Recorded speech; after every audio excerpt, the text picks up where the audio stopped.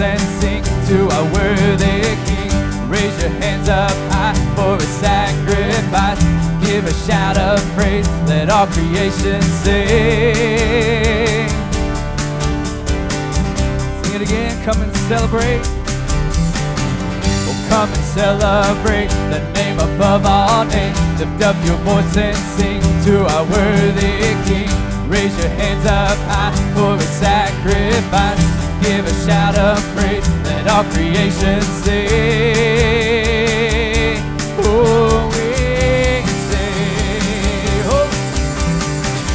Holy is the Lamb that was slain. Forever we will worship, we will sing. We will stand before you and proclaim that you are the Lord. And holy is the Lamb that was slain. Forever we will worship, we will sing. We will stand before you and proclaim that you are the Lord.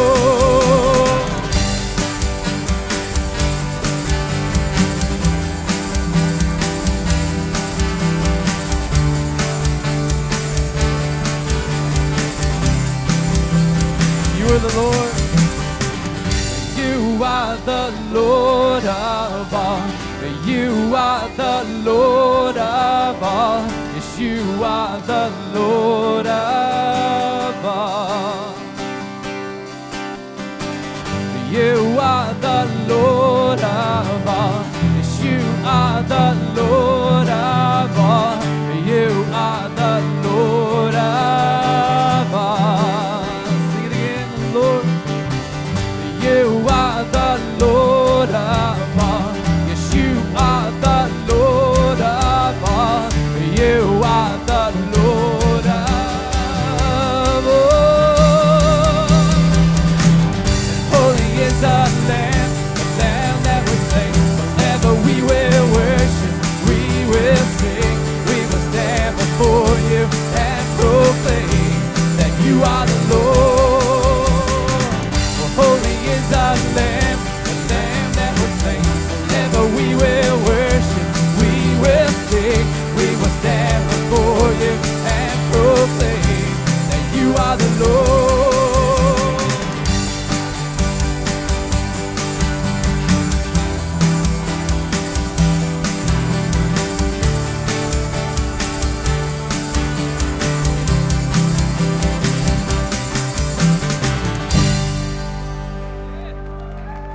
Good morning, Carpenter's Way. I can see you guys. Sorry about the left side. I can't see you anymore. I can see these guys over here. Hey, we're changing stuff up a little bit. You guys probably noticed Mark moved up on stage last week, so a little bit different here. But why don't you go ahead and stand up on your feet, find somebody and tell them good.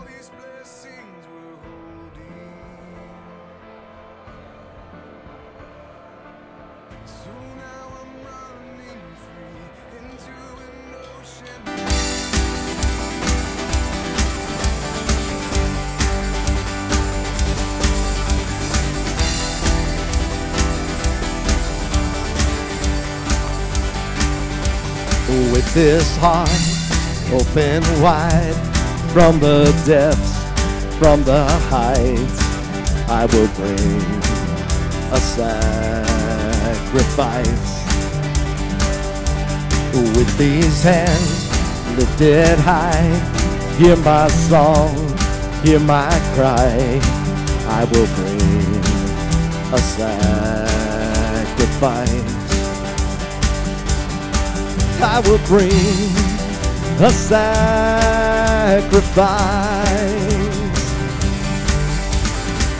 And I lay me down, I'm not my own. I belong to you alone. Lay me down, lay me down. Oh, and on my heart this much is true.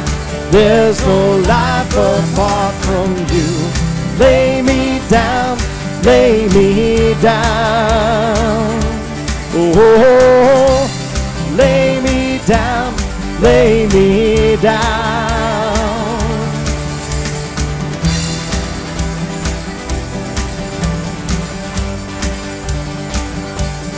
Letting go of my pride, giving up all my rights. Take this life and let it shine, shine, shine. Take this light and let it shine. And I lay me down, I'm not my own. I belong to you alone. Lay me down, lay me down. Oh, and on my heart this much is true. There's no life apart from you. Lay me down, lay me down. Oh, lay me down, lay me down.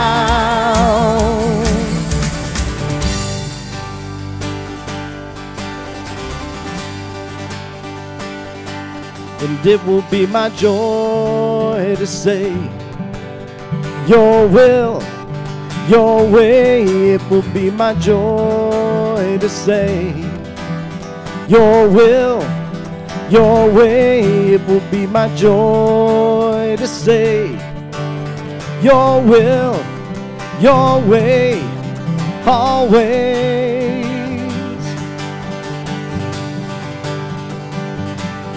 And it will be my joy to say, your will, your way. It will be my joy to say, your will, your way. It will be my joy to say, your will, your way, always.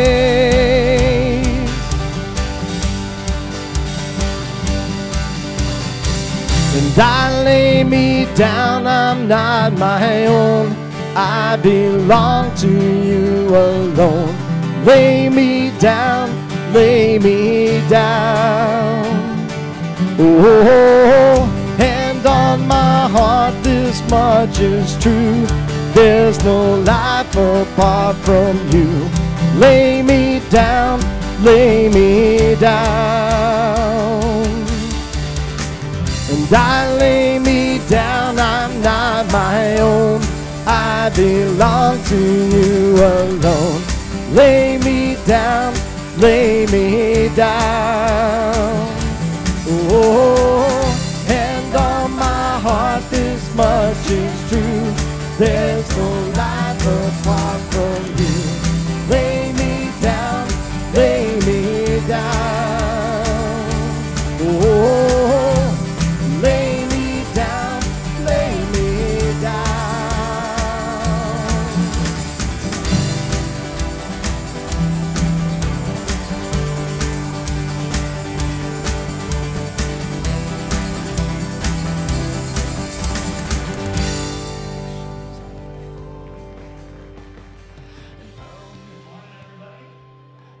Welcome to Carpenter's Way, and if you're watching online, we're glad to have you with us this morning.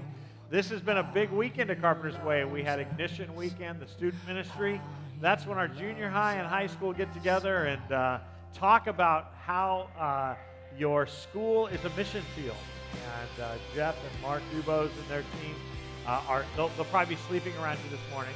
So just stick your finger in your mouth and put it in their ear, and it'll wake them right up if they nod off. But anyway, be praying for our students. We prayed for our teachers as they went back last week, and our students, that they can see this as an opportunity to share Christ with others and be praying for them.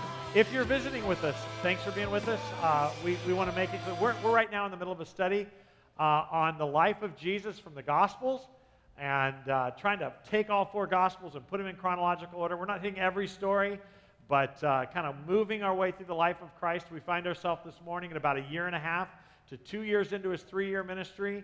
And I think for a lot of us, it's been shocking to hear Jesus teach. I think we had forgotten just how bold and direct and unapologetic he was about what it means to be a follower of his, what the cost is. So glad to have you here this morning. Glad to have you watching on the internet. And thank you for that. If you're in the room and you've got a worship guide, would you open it up? I want to highlight a few things that are coming up. You'll notice that there's an insert in the worship guide And it is about, we are kind of changing up our Wednesday night adult Bible study. We're going to take it, we have lots of Bible studies. About 95% of everything we do is verse-by-verse study of Scripture, which, of course, we really feel like that's what God wants us to do, and that's where truth is found. Truth is not found in our experiences. Truth is not found in our favorite author. Truth is found in the Word of God, and so we really emphasize our time in the Word. That's what we do. Having said that, there has to be a format in which we can allow conversation to take place about living in the world. How do we, a biblical worldview? Because that's what the Holy Spirit begins to do. He begins to change the way, well, Romans chapter 12, verse 2 says, change the way I think, and in turn changing the way I behave. And so we want to have an opportunity more regularly to have conversations on life in the world. And our first one is going to start, so we're changing it from Wednesday night Bible study, because it's not going to just be a Bible study, to what we're going to call koinonia, which means fellowship. It means coming together, reasoning together, discussing together, and that's what these are going to be. If you have been with us on Wednesday night, it's going to be the same mojo of conversation, but it's going to be on different issues, topics, still sometimes books of the Bible, but we're going to turn these into 4 to 6 week studies. Conversations is what they are. And the first one is going to be September 4th is going to start. It's going to be a 6-week conversation on what is sacred marriage, what is biblical marriage. We are going to be using a video series by a friend of our family, Gary Thomas, called Sacred Marriage. Some of you have read the book. It's an excellent book. But I just want to say that this is not just a study for those of you who are married. This is a conversation on what is sacred marriage, what is biblical marriage. Because I think with all that's gone on the last few years with homosexual marriage and different things like that, I think the church is obviously confused on what biblical marriage is. Biblical marriage is not a marriage between a man and a woman. That is not biblical marriage. That may be, well, we can call it whatever we want, but biblical marriage is different than that. Sacred marriage is different. So that's what we're going to be discussing for 6 weeks, a biblical view of marriage. So I would encourage you to come if you're single or married, and we're going to have this conversation. So that is in there. Put that down. And again, that will be a 6-week-long series. Alversons, why don't you come on up here? As you know, we are we're not only very intentional about our time in the Word Bible study, but we're also very intentional about ministry at Carpenter's Way, missions especially. And we look for opportunities not just to serve the Lord here in Angelina County, although there's lots of opportunities for that, and we do that, but also internationally, and with the excuse of presenting the gospel at all times and in all places. And so the Alversons are going to be investigating what may be our newest opportunity for short-term missions, but I'm going to have them share. Good morning. We are going to talk about going to the border and the Texas-Mexico border in ministry. And there seems to be some controversy throughout churches and in the secular parts of the world here. And we want to be sure that you understand why we're going and what our task is. There's 2 scriptures I want to read. First is Matthew 22:37 through 40. Jesus said, "You must love the Lord your God with all your heart, all your soul, and all your mind. This is the first and greatest commandment. Second is equally important. Love your neighbor as yourself. The entire law and all the demands of the prophets are based on these 2 commandments." Basically, neighbor means, from what I can tell, everybody but you, regardless of where they are, who they are. The next scripture is Galatians 6:9 and 10. So let's not get tired of doing what is good. At just the right time, we will reap a harvest of blessings if we don't give up. Therefore, whenever we have an opportunity, we should do good to everyone, especially to those in the family of faith. So I wanted to start by giving you just a little background about how we get to a place like this. Clay's been an elder for about 8 years. I'm on my 2nd round serving on mission investment. We started as missionary parents. Jessica was in college, and she went for 2 weeks to a orphanage in Uganda, and then she went back for her college internship to South Africa for the whole summer. Then Tori went to Uganda to the same orphanage that Jessica had gone to, and she stayed for the whole summer, and then she went to Madagascar for 2.5 years. Clay and I have been to Matamoros, Mexico. He's been to India. He and I went to Madagascar, and then he and Jessica and Russell went back. We've been to Guatemala, and recently our oldest, Tyler, went there on a business mission. So now we're going full circle, and we're headed back down to the South Texas border where we went over 15 years ago. So I guess you could say we're an internationally mission-minded family. We're going down to Brownsville and Matamoros, September the 8th through the 13th. This got started one Sunday. Mark's message had us discussing in our Bible study class. We were just pondering, who are we in this? It is controversial, and there are divisions about that. And, you know, it just goes back to the scriptures Clay shared, and what would Jesus do? He would eat with sinners. Mark made some connections for us. The first one was Samaritan's Purse, but there was a waiting list to serve. How cool is that? So we are connected with the Southern Baptists of Texas Disaster Relief Organization. And he connected us to Iglesia Bautista in Brownsville and Pastor Carlos Navarro.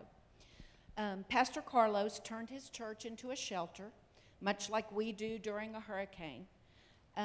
He was a Guatemalan refugee, and he came here illegally, but he later became a U.S. citizen. So he sees himself in the migrants. He's been bringing them in as they cross the border to feed, shelter, and minister to them, regardless of their circumstances. So here's some information about what we're going to go help with. We have a couple of possibilities. The numbers he experienced at his migrant shelter have dropped drastically. They were 100 plus per day, and they've gone down to 12 per day. But just this last week, the numbers came back up to about 20 per day. And they have a shower unit down there. So they need help getting people in and out of the shower unit and just helping maintain the church and converting it like we do. They convert it back to a church every Sunday. So it's been a lot. It's a small church. And in addition to that, starting last week, Pastor Carlos and his church are ministering on the Mexico side of the border in Matamoros. So they're going to shelters and serving migrants in several locations. They hand out food, water, clothing, hygiene items, and Bibles. So we expect to join that effort, and we'll just see when we get there. You know, one of the things about missions is you just have to be flexible. So when we get there, we'll decide. Nila Longino's going with us. So we may serve on this side, we may serve on the other side, or we may do both. They do have some needs. They pack backpacks with Bibles, sleeping bags, food, and necessities to hand out in the shelters on the south side of the border. So Mark has offered for us to put a box in the lobby, and we'll just collect backpacks. They need, you imagine how many people are down there. So if you give one backpack per person, they're in great need of those. So we'll put a box in the lobby. We're not going until September the 8th, so you have plenty of time to just bring backpacks and drop them in there. And also their second greatest need is Spanish Bibles. And if you'd like to help with that, I didn't get a chance to talk with Mark before the service, but I think the best way would be to donate to the church, to our church, and then we would order through, I think we have a resource to order, they're a particular Spanish Bible, and I think we sent some to Guatemala. So I think we'll figure that out with Wendy and get that set up. So you can donate towards the Bibles, or you can bring backpacks to the lobby. I ask you to pray for us and see what God has for us in this ministry, but we are very excited. That's it. Thank you. Last week, I'd been mentioning this a couple of weeks. I had a couple people ask me about this, and I just want to remind you, I know this is really hard to remember, but you are not citizens of this country. You are citizens of the kingdom of heaven first and foremost. Vote the way your conscience tells you to, whether it's right or left. You can vote for a wall, and I had some ask, well, aren't we supporting those who are breaking the law?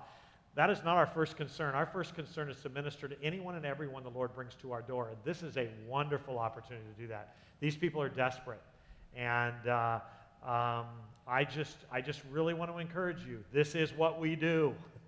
This is what we do as the body of Christ.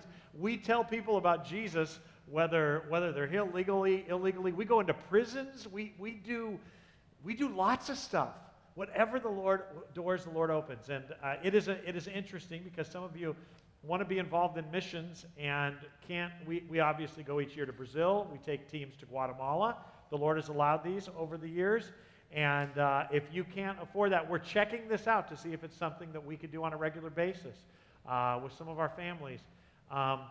Your life is going to be over in 70 years here. I mean, everybody in this room is probably going to be home at that point.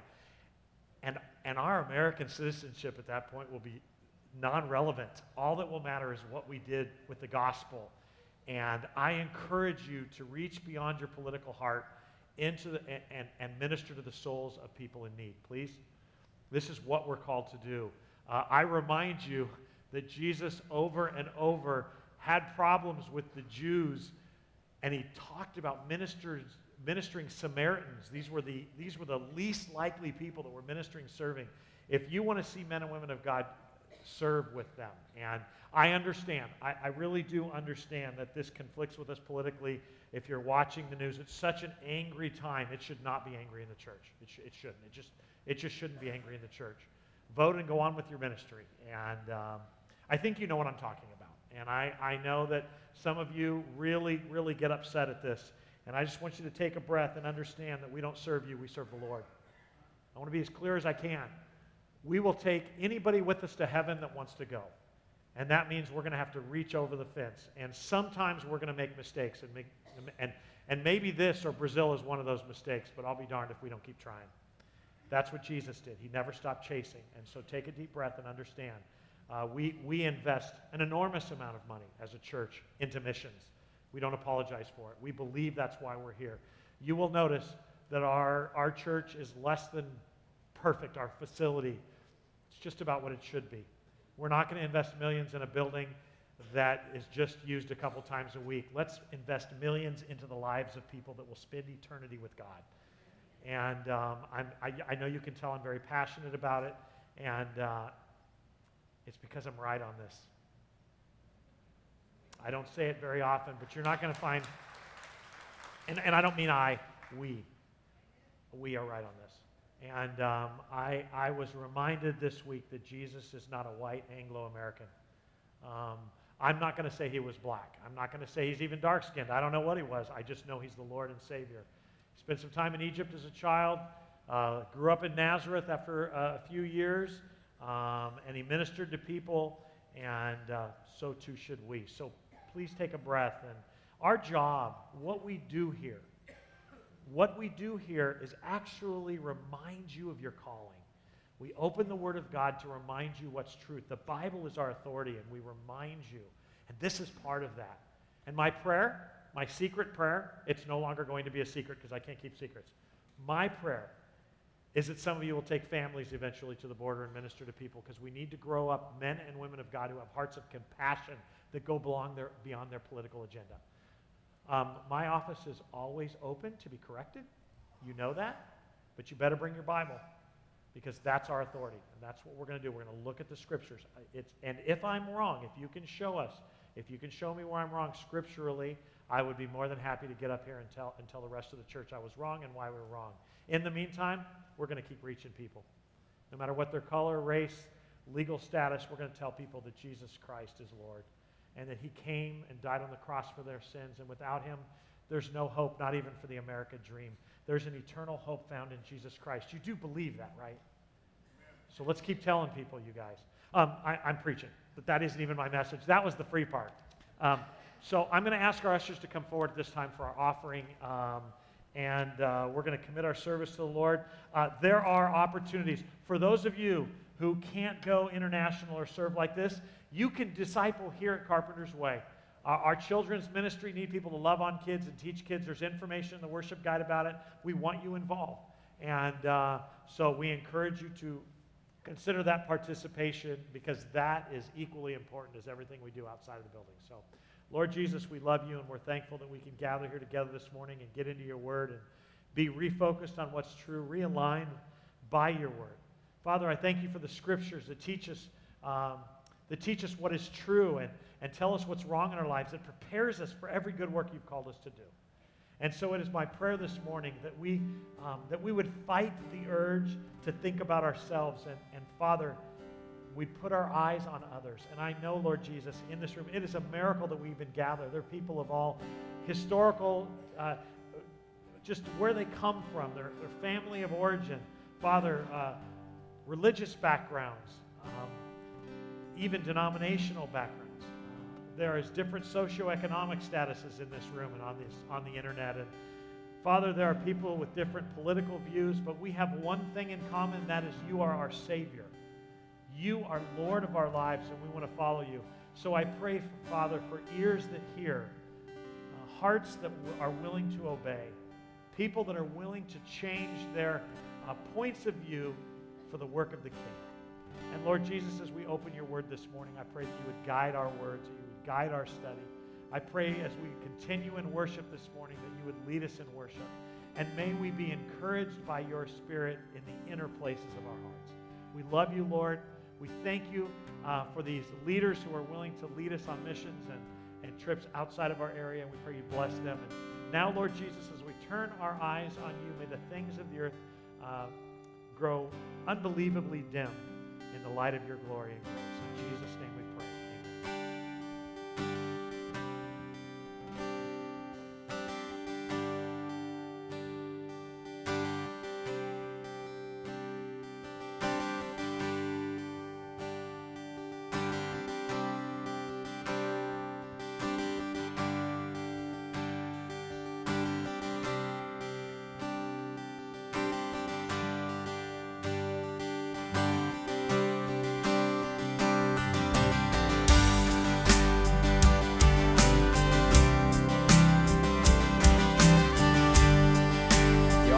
Past the 5, if you want to stand and worship with us, you're more than welcome.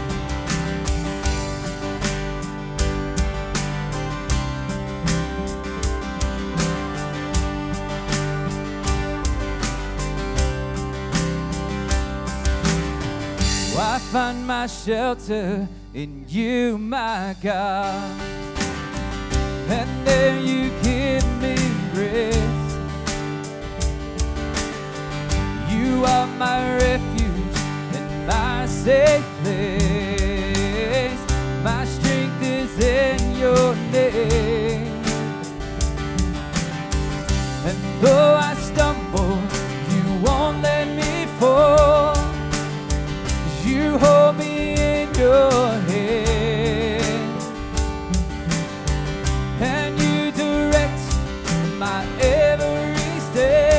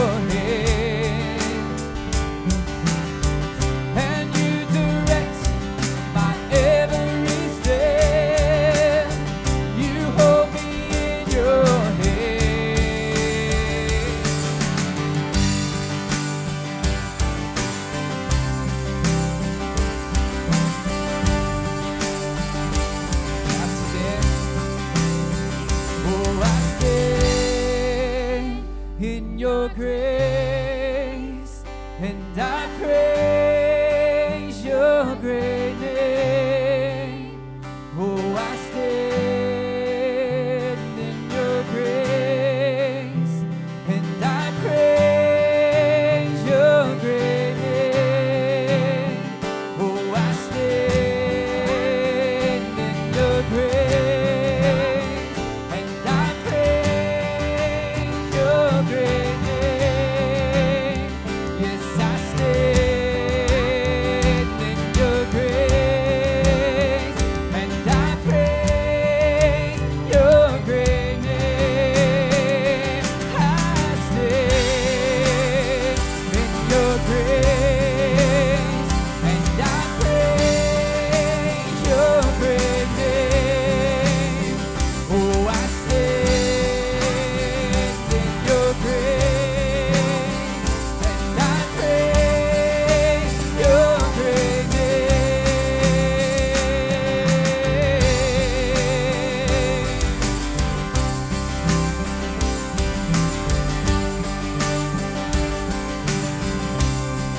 Oh, I stand your grace.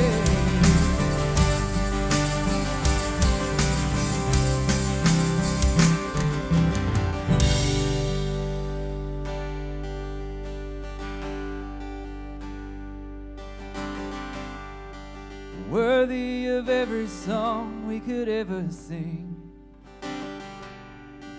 worthy of all the praise we could ever bring, worthy of every breath we could ever breathe.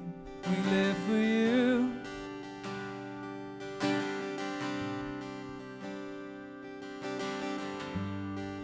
Jesus, the name above every other name. Jesus, the only one that could ever save.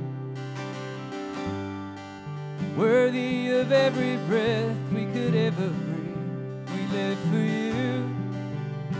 Oh, we live for you. And holy, there is no one like you. There is none beside you. Open up my eyes in wonder and show me who you are, and fill me with your heart, and lead me in your love to those around me.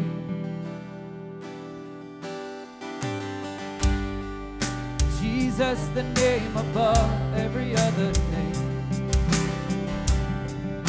Jesus, the only one that could ever save. Worthy of every breath we could ever breathe. We live for you. Oh, we live for you. Oh, and holy, there is no one like you. There is none beside you. Open up my eyes in wonder and show me who you are, and fill me with your heart, and lead me in your love to those around me.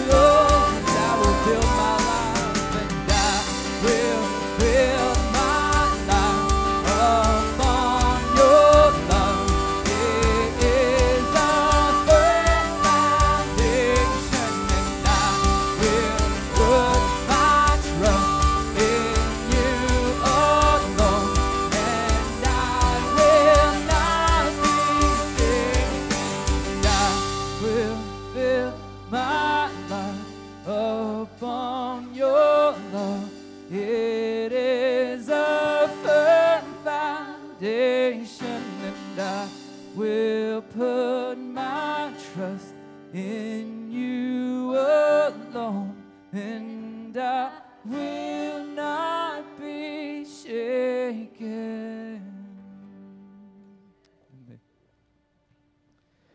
But as for me, I will sing about your power.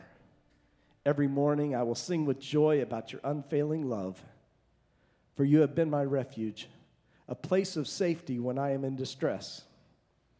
All my strength, to you I sing praises. For you, O God, are my refuge, the God who shows me unfailing love.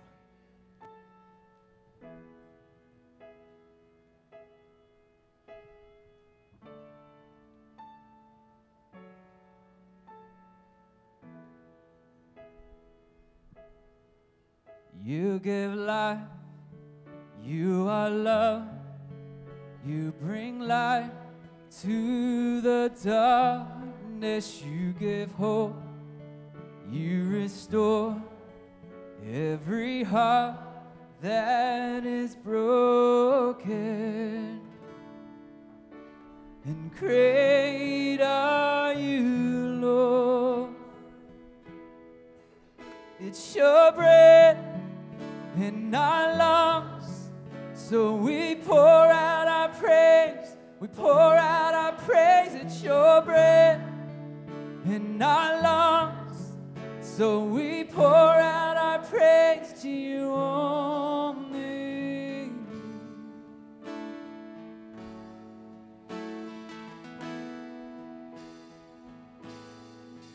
You give life, you are love, you bring light to the darkness, you give hope, you restore every heart that is broken. And great are you, Lord. It's your breath in our lungs, so we pour out our praise, we pour out our praise. It's your breath in our lungs, so we pour out our praise to you only. It's your breath in our lungs, so we pour out our praise, we pour out our praise. It's your breath in our lungs, so we pour out our praise to you only.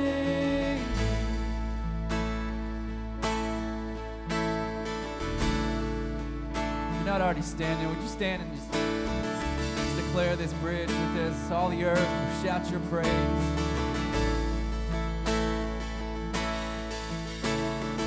All the earth will shout your praise. Our hearts will cry, these bones will sing. Great are you, Lord. All the earth will shout your praise. Our hearts will cry, these bones will sing. Great are you, Lord. All the earth will shout your praise. Our hearts will cry, these bones will sing. Great are you, Lord.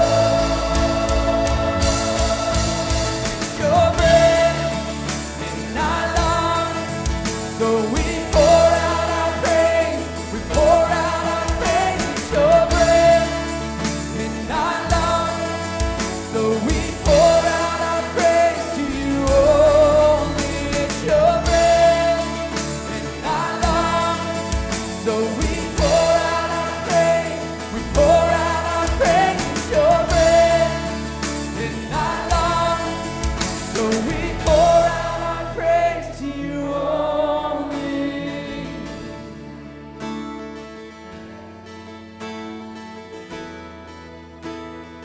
Oh, we pour out our praise.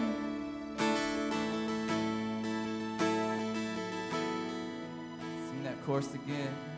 It's your breath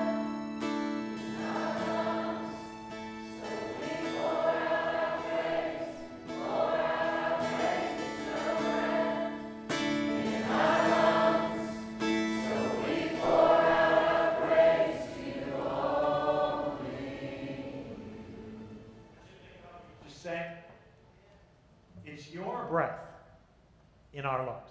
Your breath. That means even my words. Don't sit down just for a second. Just hold on. That means even my breath belongs to him. And I think in our culture, in our context, we've gotten so used to owning everything. When we own nothing as the children of the King. We own nothing. It's his. I forget that. Everything that I have, everything that I am, if you confess Jesus as Lord, that's when you're saved. And I think we forget that. And so it makes the teachings of Jesus really complicated. It's like, what more are you asking from me? Everything. That's why he said, pick up your cross and follow me. Die to self. Because Satan wants us thinking we own all this. He wants us thinking this is ours. Because if it's ours, we can decide what to do with it. But if it's really his breath in our lungs, then everything I say matters. Everything I say has to be measured with, does he want me to say it? Is it using his property for the best?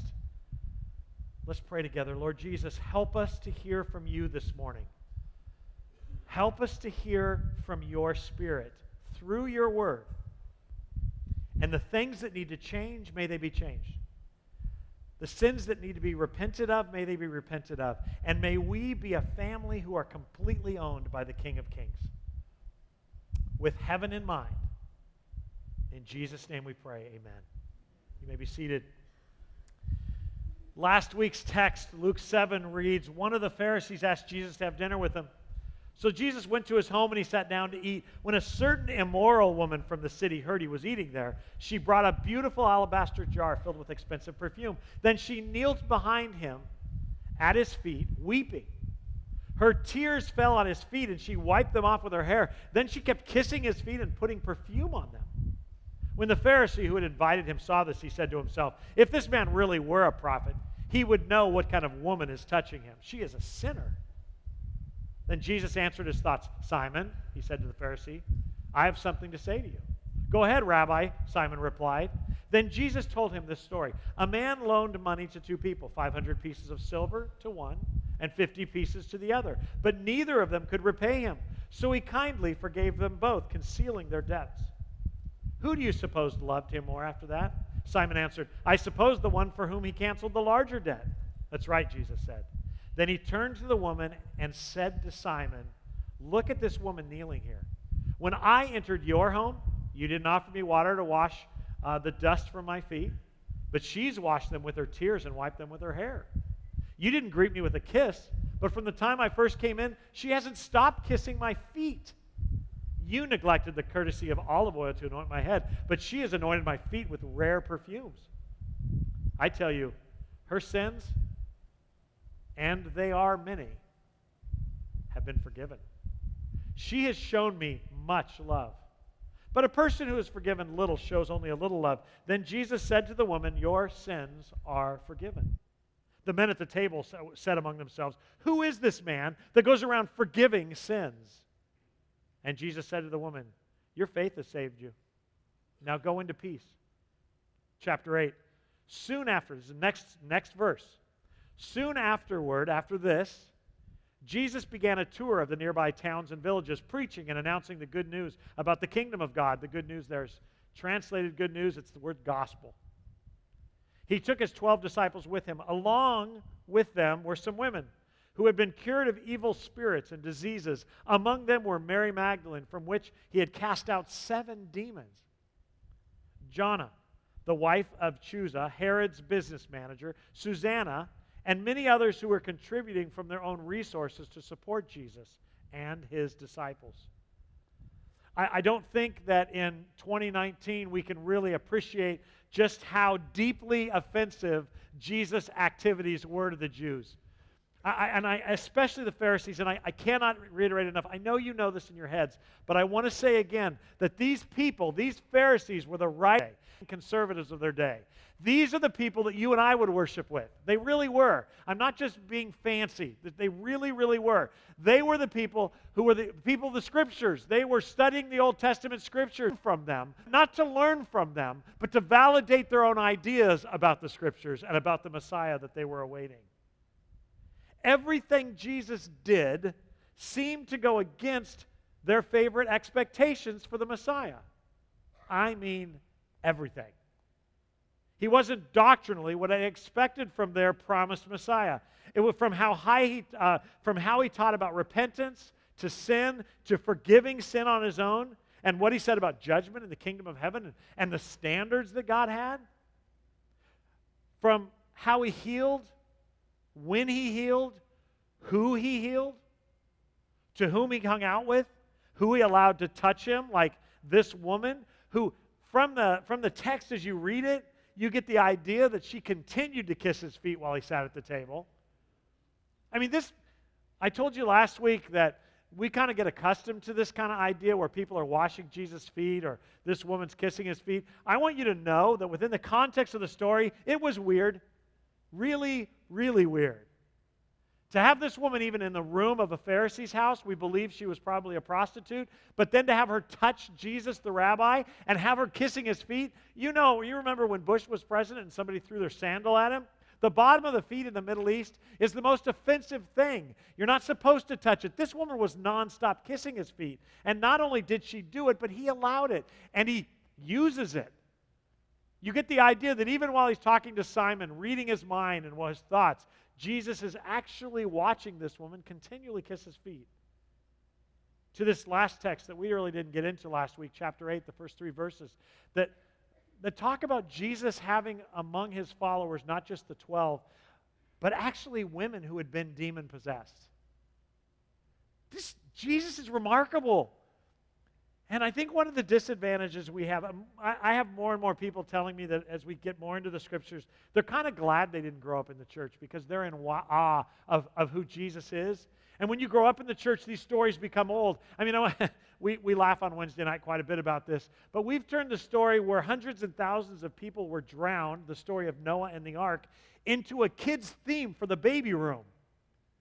Or Jonah and the whale, cute little whales on the wall and Jonah. I mean, these are tragic stories of disobedience and rebellion and judgment of God that we've kind of turned into cartoons. These are real stories. These are real people. These are people just like us. You know, nothing has changed in 1900 years except technology. People's hearts and desires and longings are the same. I mean, this is really incredible because among his followers is a woman who's demon-possessed or had been demon-possessed, the wife of one of Herod's business managers. Are you kidding me? Lots of people, including rich people who supported him. At the end of the text, as you work through the teachings of Jesus, I know that some of these things are hard.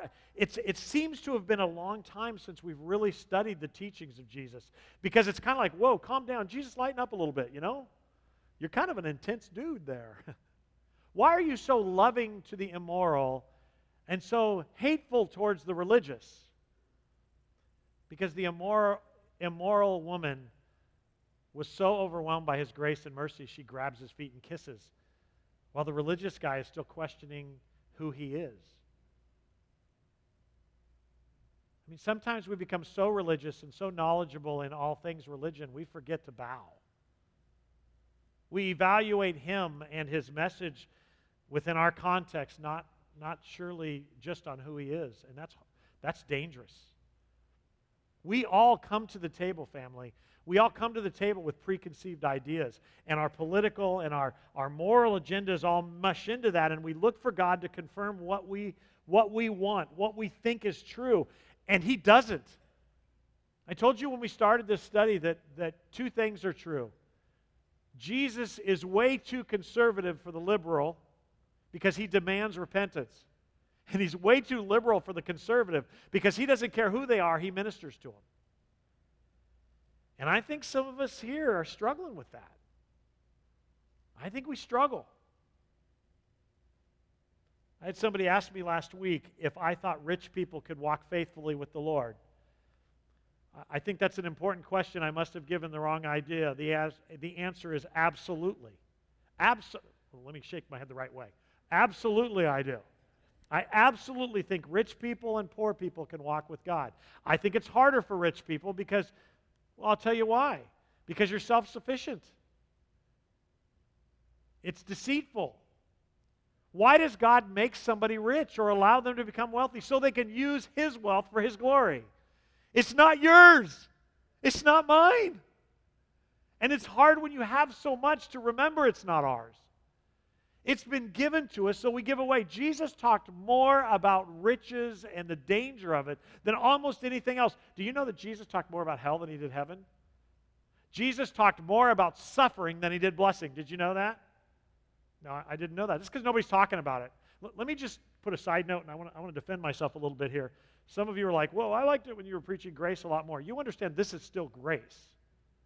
But the church has lost, and I'm talking about the church in whole, the church has lost the theology of suffering and sacrifice. That's what Jesus talked about to His followers. A theology, a doctrine of sacrifice, giving everything up for Him. And that wasn't just Jesus, it was Paul. Let your bodies be a living sacrifice. Paul said, if I wanted to be loved by men, I wouldn't be a follower of Jesus.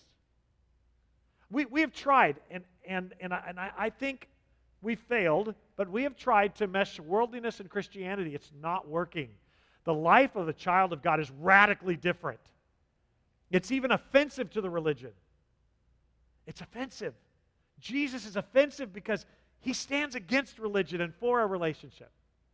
Why does He let that woman that you and I would never let in our house? We would be just like Simon. That's what I want you to understand. We're all a lot more like Simon than we are, most of us, than that prostitute. We're a lot more like him. And we would, if we had Jesus over for dinner and a woman came in, we wouldn't tell him to kick her out of the house, but we'd be sitting there going, ooh, we're going to have to replace that carpet. You can laugh. Lighten up. We're all in this discussion. I mean, seriously. This was a woman of the night. How would they know? Because, well, you know how they knew. They knew her. They knew at least she was very sinful.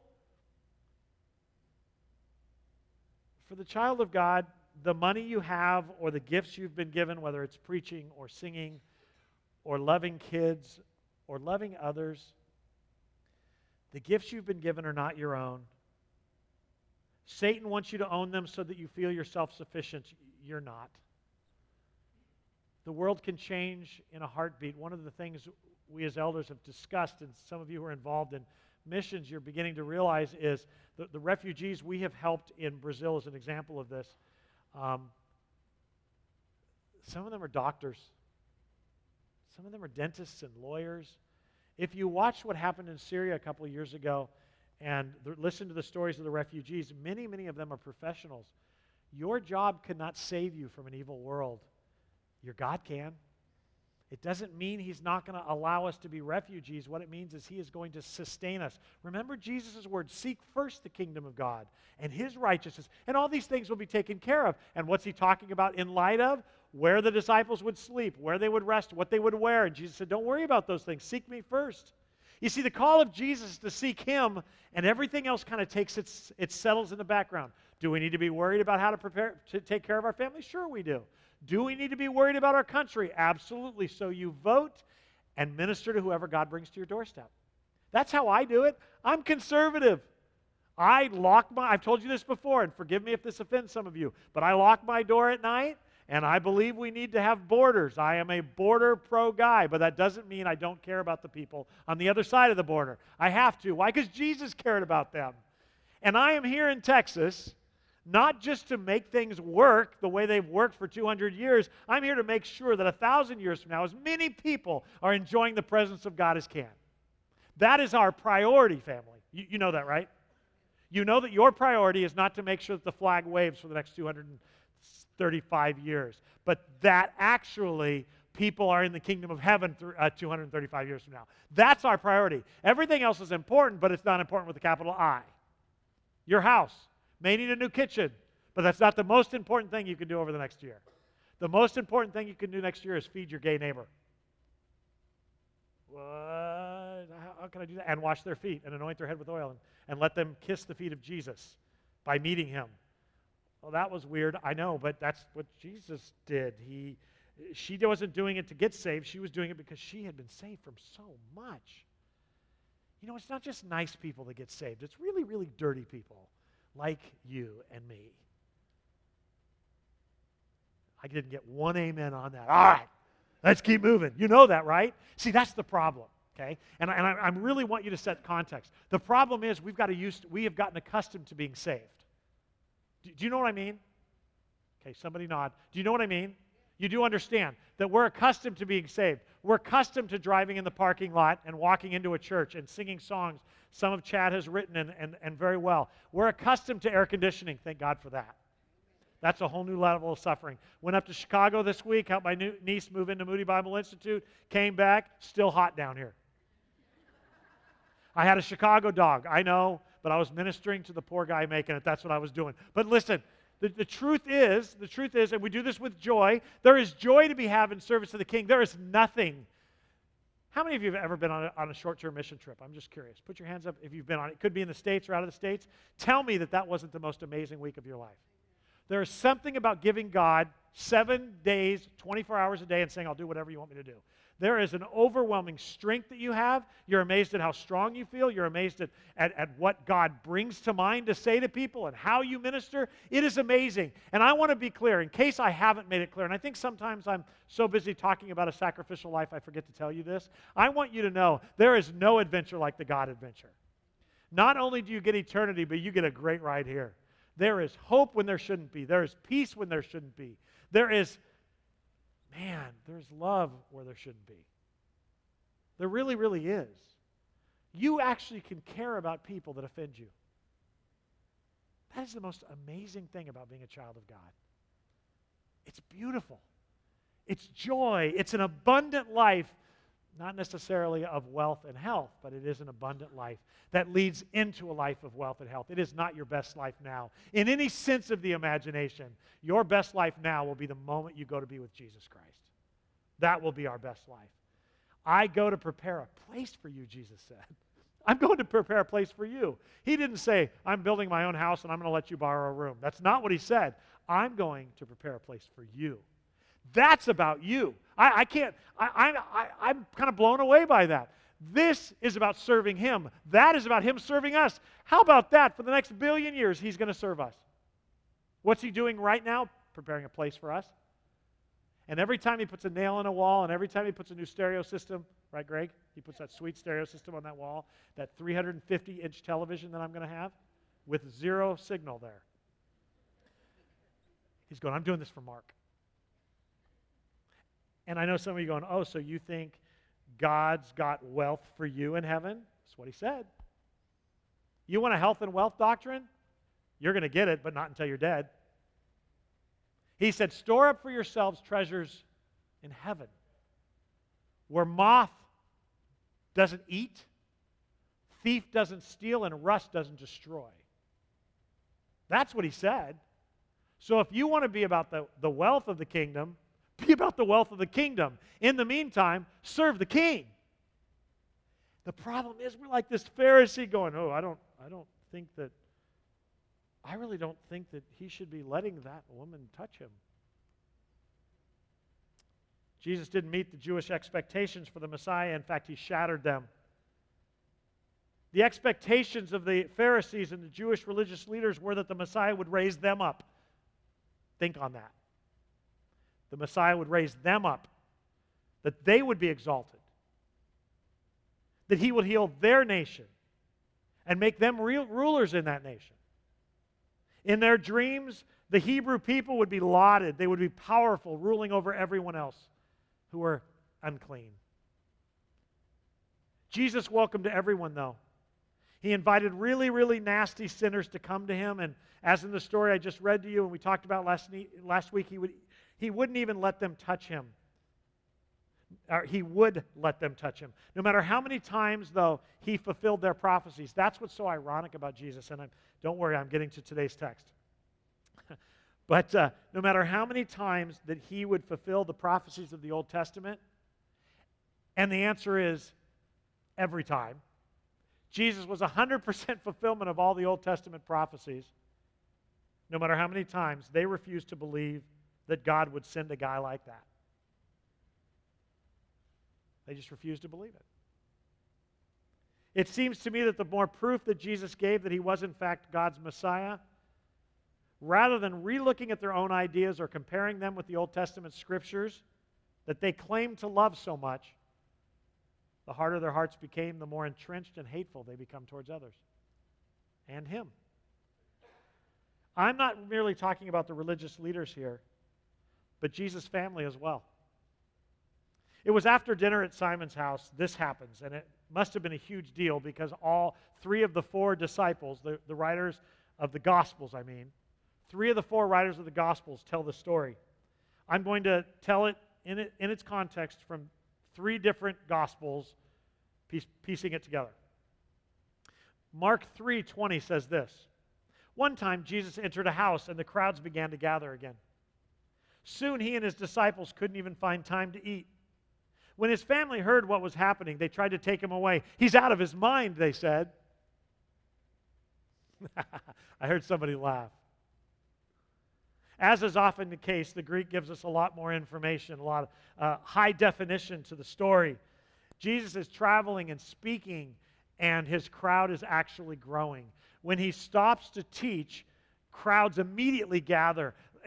Just huge, enormous crowds of people that are listening to him to see him heal people. In this particular day, his biological family hears that he's in a particular place, so they come to get him. It's interesting because the Greek tells us, the Greek sentence for take him away and out of his mind, actually tells us that they think he's become a religious fanatic. He's become unhinged. They think he's crazy. This is his brothers. And by the way, maybe his mom. I know that's shocking. And I know that if you grew up Catholic, this is going to, just get in your crawl. But I want to remind you of one time they come to talk to him about this. And that's the story that Chad taught us a month ago or so. The story of when they open the roof and they drop this guy down to him and Jesus heals him. It tells us at the end of that story that his mother and brothers are waiting outside for him. And his response when he hears that they're outside is, "Who are my mother and my brothers but you?" Do you remember that story? This seems to be an allusion to another time when that happens, if not the same time. They actually come to get him.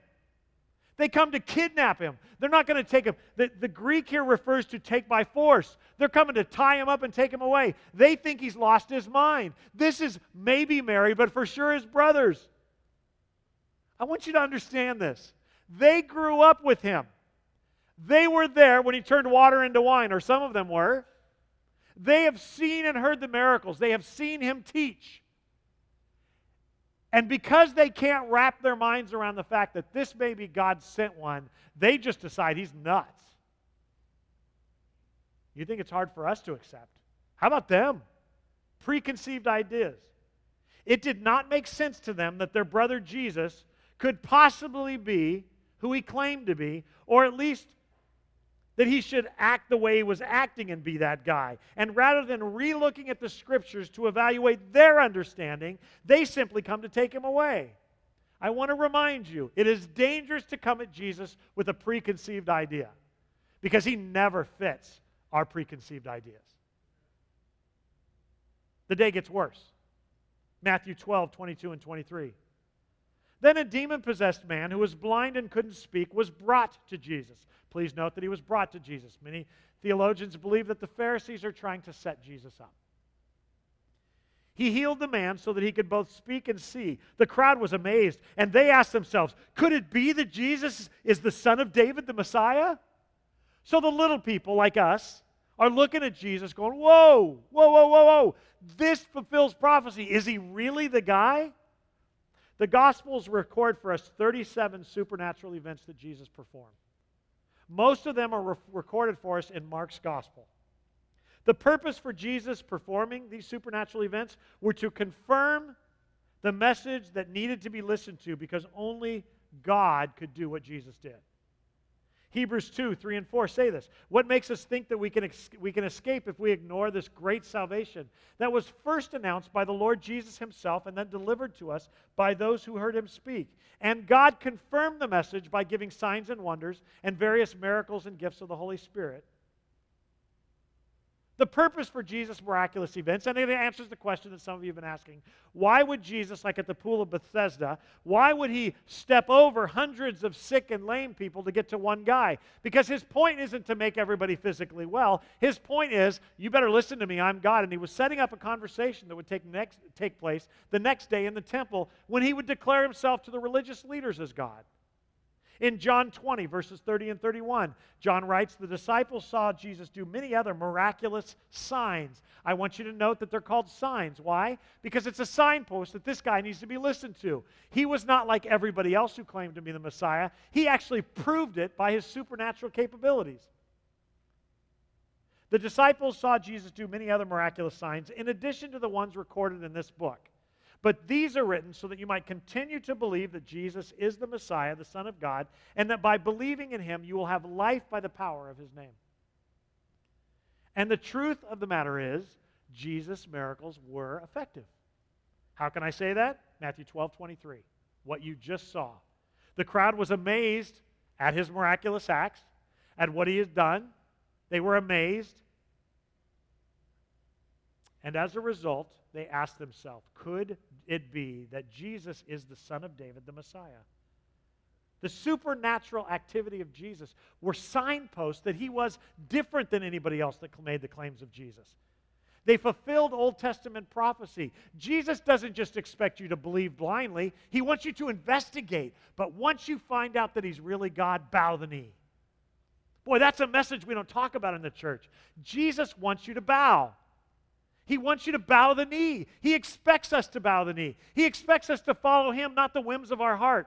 I understand, like we're talking about, like the Alversons going to the border. There may be things in our flesh that go, well, if you help people that are illegally here, how then are you, that's going to encourage more people to come. That's not our primary concern as the children of God.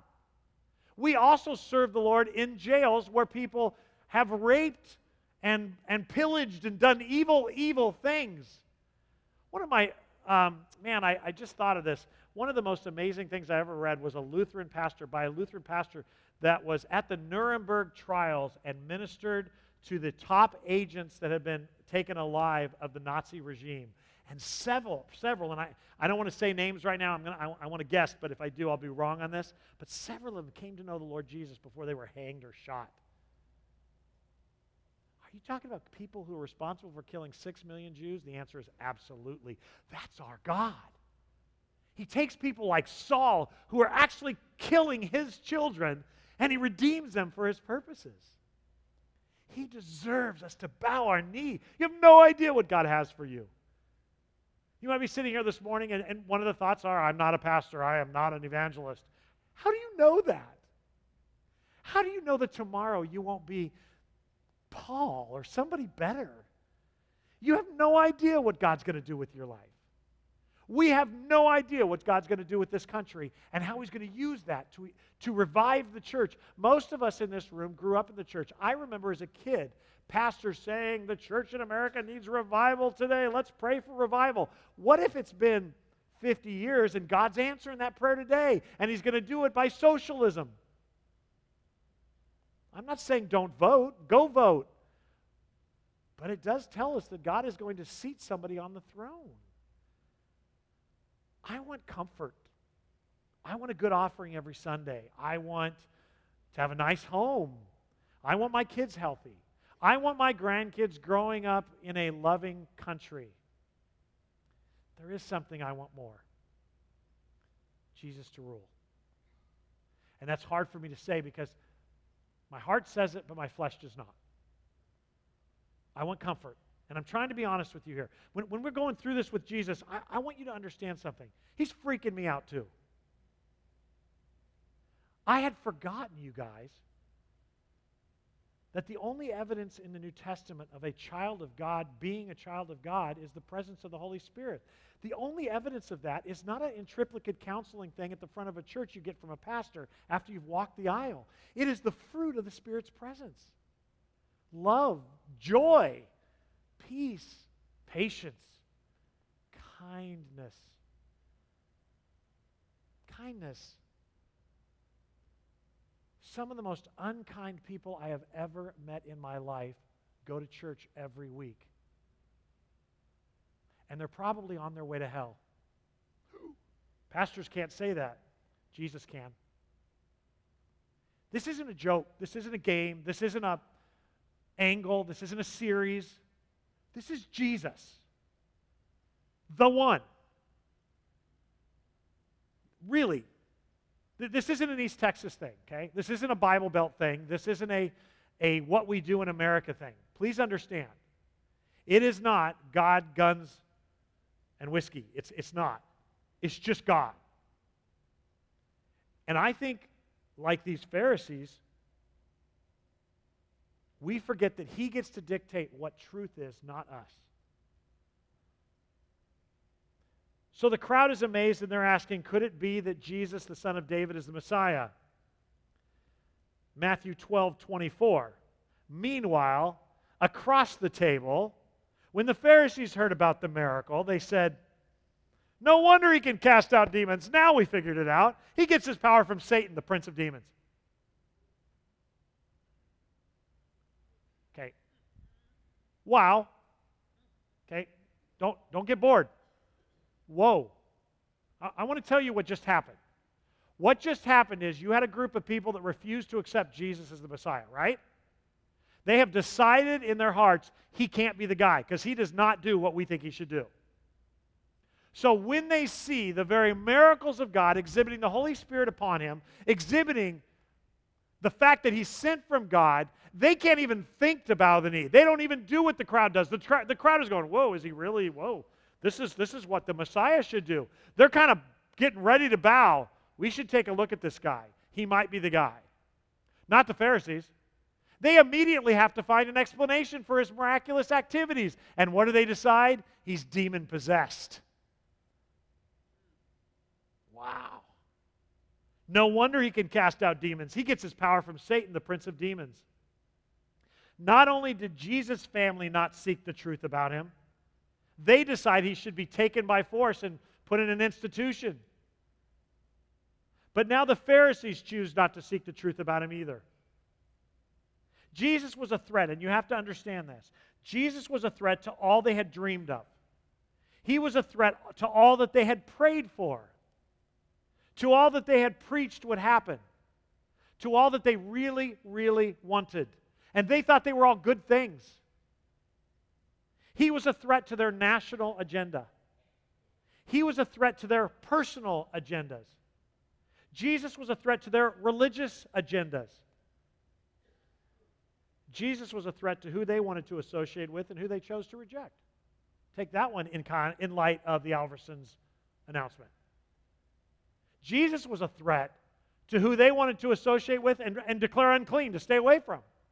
Jesus was a threat to every part of their being.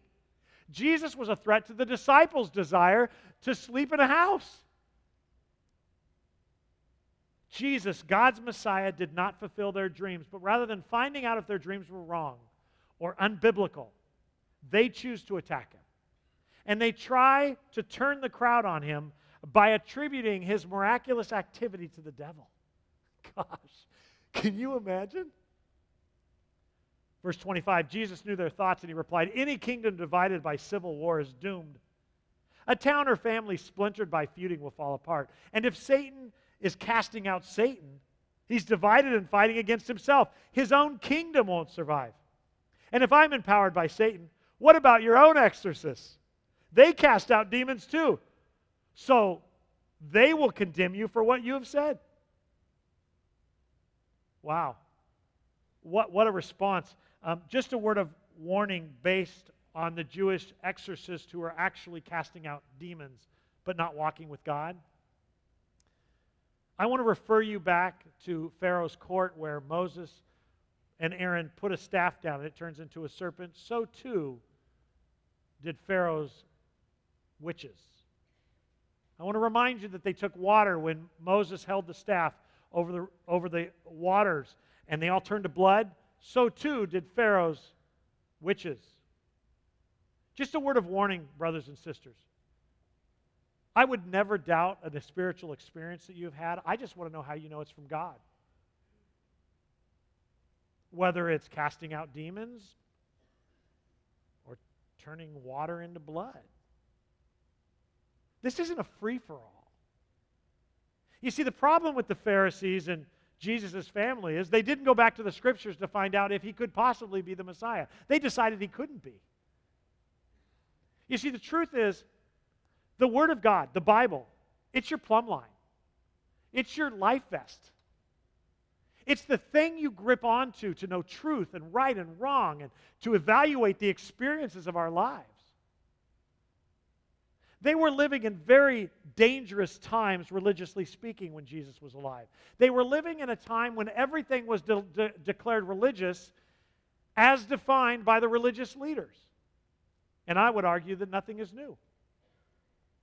We live in a time where religious leaders are explaining everything away to you and making you politically angrier and giving you experiences that you want. And I'm not going to say that those experiences aren't real. I'm simply asking you how you know they're from God. The only way to do that is get back in the Word. And there's a simple exterior question. Do those experiences draw people to bow the knee to God or just to enhance a ministry? To be clear, these are religious people building up all things Jewish, the religion God invented. But when we hijack God's religion, we no longer see it as the way God will bless the world with redemption and forgiveness. We see it as a way for a nation to be great and people to be wealthy. We are no longer bowing the knee to God of the Bible. We're bowing the knee to an idol. You're wondering why so many lately, and there has been many evangelical leaders that you grew up studying are walking away from the faith? Because they never believed in Jesus. He was a means to the end. I remember when Josh came out, I was a youth pastor when Josh came out with, I Kissed Dating Goodbye. It wasn't about Jesus, it was about parents controlling their kids' behavior, not letting their daughters get pregnant, so we called it courting. Same thing as dating, only you got to be in the room. It was never about God or honoring God with your life.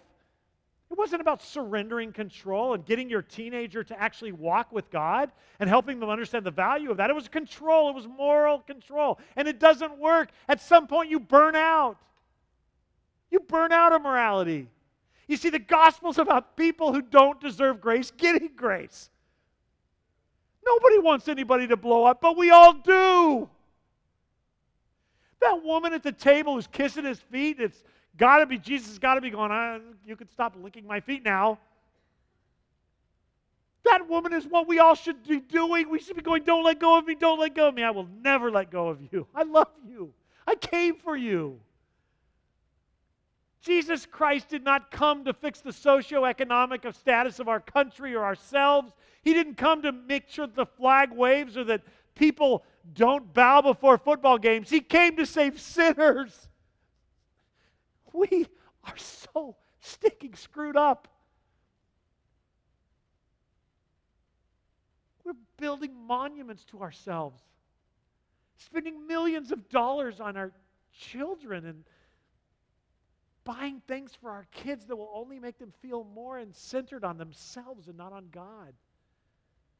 We hand 12-year-old kids machinery in their hands that teach them to take pictures of themselves, and sometimes in bikinis. Instead of saying, quit looking in the mirror and look at Jesus. This is all about God. Every bit of this morning is about God. Study to show yourselves approved workmen who need not be ashamed. We have much to be shamed for in this country, and the church mostly. The reason America is heading the way it's heading is not because of the lost, but because those who claim to be found do not have the fruit of the Spirit. Our culture is not angry because we have a president with thin skin and a big tweeting finger. And the same on the other side. Our country is angry because we elect people that reflect our secret evil values. Men and women, walk with Jesus. Vote and go back to Jesus. Walk with Him off a cliff. Let Him lead you off a cliff. There's joy in that fall. There's hope in Jesus. I have told you before that one of the things that shocks me about the way we deal with Lazarus and the story of him being raised from the dead is I think that he is to be he's the most sympathetic character in Scripture. It tells us that a week after he's raised from the dead, he's at Mary and Martha's house and he's eating, and Jesus is there, so the crowds come and talk to Jesus, but it tells us that he's in the corner. Do you know why he's in the corner, I think? Because he's going, I can't believe I have to die again. Are you kidding me? I've got to go through this. Next time it may be a car accident. I mean, he doesn't know. Nobody wants to die, but when you do and you're a child of God, you certainly don't want to come back. No eye has seen and no ear has heard what waits for those of us who earnestly seek him. Earnestly seek him. Do not decide that the Jesus of the Bible is not the Jesus you want. If you do, then he's an idol. He's an idol. The problem with Josh, who just walked away and kissed Christianity goodbye, is that Josh never bowed the knee to Jehovah God. He bowed the knee to a God who served his purposes, whatever they were, whether it's morality or money. And you know what's really weird now? Is now he is saying that he wants to preach a new type of gospel, a gospel that loves and accepts and forgives.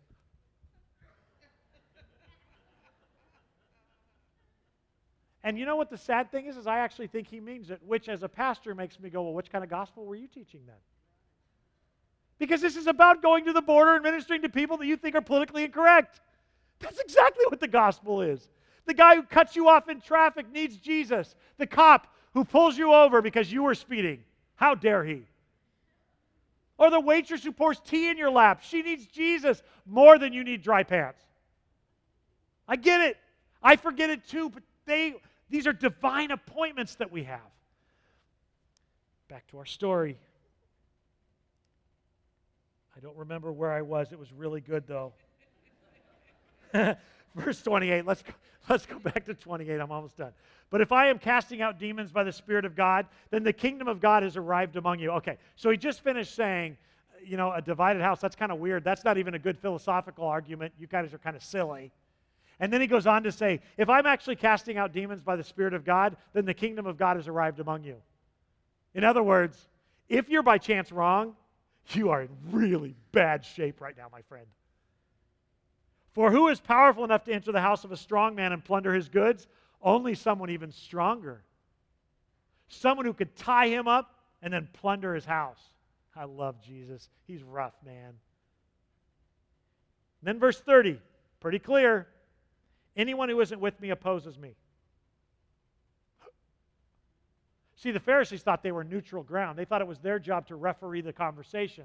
They thought it was their job to find out if Jesus is the Messiah. But he says, if you're not with me, you oppose me. Anyone who isn't working with me is actually working against me. What's cool about this, though, is that Jesus didn't even run from his accusers. He has dinner with them. He stands with them. He interacts with them. He listens to their thoughts, and he goes back at them because he's trying to save them. He continues in verse 31, so I tell you, every sin and blasphemy can be forgiven, except blaspheming against the Holy Spirit, which will never be forgiven. Anyone who speaks against the Son of Man, anybody who talks bad about me, that can be forgiven. But anyone who speaks against the Holy Spirit will never be forgiven, either in this world or in the world to come. Real quick, let me explain the blasphemy of the Holy Spirit. It's attributing the work of Jesus to Lucifer. And here's why you can't be forgiven of that. Not because that really ticks God off, but because if you see the resurrection of Jesus Christ or the miracles of Jesus as the power of Satan, what are you being? You'll never be saved. You have already decided in your heart that he's not the Messiah, that he's not coming to redeem. And by that, you've rejected him. He's warning them. If you actually believe what you're saying, you're in trouble. There's no forgiveness for you. You can badmouth me. You can say I'm not the guy. You can say anything you want, but you start talking about the things that I've done, which are validation of my message, these miraculous things, that I'm the only one doing these things, now you're in trouble because there's nothing else that can convince you. You have been self-convinced in a message that will take you to hell. I want to remind you this morning, family, you need to run to Jesus. Run to Jesus. There was a young man years ago that worked at Live Well. He'd come to Carpenter's Way. I've told the story before, but it's so life-impacting. he would come to Carpenter's Way periodically, and I got to know him, and I would go over to Live Well, and he was a lifeguard there. And one day he was on break, and we were talking. And I said, so have you ever accepted Christ's offer to forgive you? And he says, no. I'm in search mode. I'm just trying to figure all this out. And I actually warned him that day. I said, don't stay in search mode because it will end. He died in a car accident in Nacogdoches that week. I beg of you, whether you like my preaching or not, please run to Jesus. He is the only one that can save you for real. Romans 10, 9 through 13 says, if you openly declare that Jesus is Lord, that means this. You cannot come to Jesus if you do not believe you're a sinner. It's not part of the equation. I don't care who tells you what. And sin is sin. Whether it's same-sex sex attraction or it's other sex attraction outside of marriage, whatever. Sin is sin. We don't get to decide what offends God. Actually, we found out from the Sermon on the Mount that it's calling somebody a fool. Sin is sin. And until we get to the point, unlike the Pharisees, that we realize we need a Savior, there is no salvation. If you openly declare that Jesus is Lord and you believe in your heart God raised him from the dead, you will be saved. For it is by believing in your heart that you are made right with God, and it is by openly declaring your faith that you're saved. As the Scripture tells us, anyone who trusts in him will never be disgraced. Jew and Gentile are the same in every respect. They have the same Lord who gives generously to all who call upon him. For everyone who calls on the name of the Lord will be saved. I am not talking about walking an aisle or raising your hand at a conference. I'm talking about going, God, I'm in trouble without you. Your Lord, save me. I'm talking about you realizing not that your teacher's convincing, but that Jesus is the only answer to your problem. Genuinely bowing the knee to God. Listen, this is the most important thing I will ever say to you as a church. If I'm here for 50 years or this is my last week, you are a sinner. You will be judged for that sin. Jesus came to take the punishment for that sin on your behalf. You do not have to pay for your own sin, but you can if you choose to. Accept his offer right now to take your sin that he already paid for because he loves you more than you love yourself. Call on his name. Bow the knee. Give your life to him because you have no idea how much time you have left. My brother and sister in Christ, I know that you are afraid that we look angry to the world. I just want to remind you it doesn't matter what the world thinks. All that matters is what Jesus thinks. Follow him. Follow him. Do not cave on that message. Bow the knee to him and follow him. Matthew 12:31, I tell you, Jesus said, every sin and blasphemy can be forgiven, except blasphemy against the Holy Spirit, which will never be forgiven. Anybody who speaks against the Son of God can be forgiven, but anybody who speaks against the Holy Spirit will never be forgiven, even in this life or in the world to come. So how do I know if I'm with Jesus or against him? Jesus answers that in the very next verse.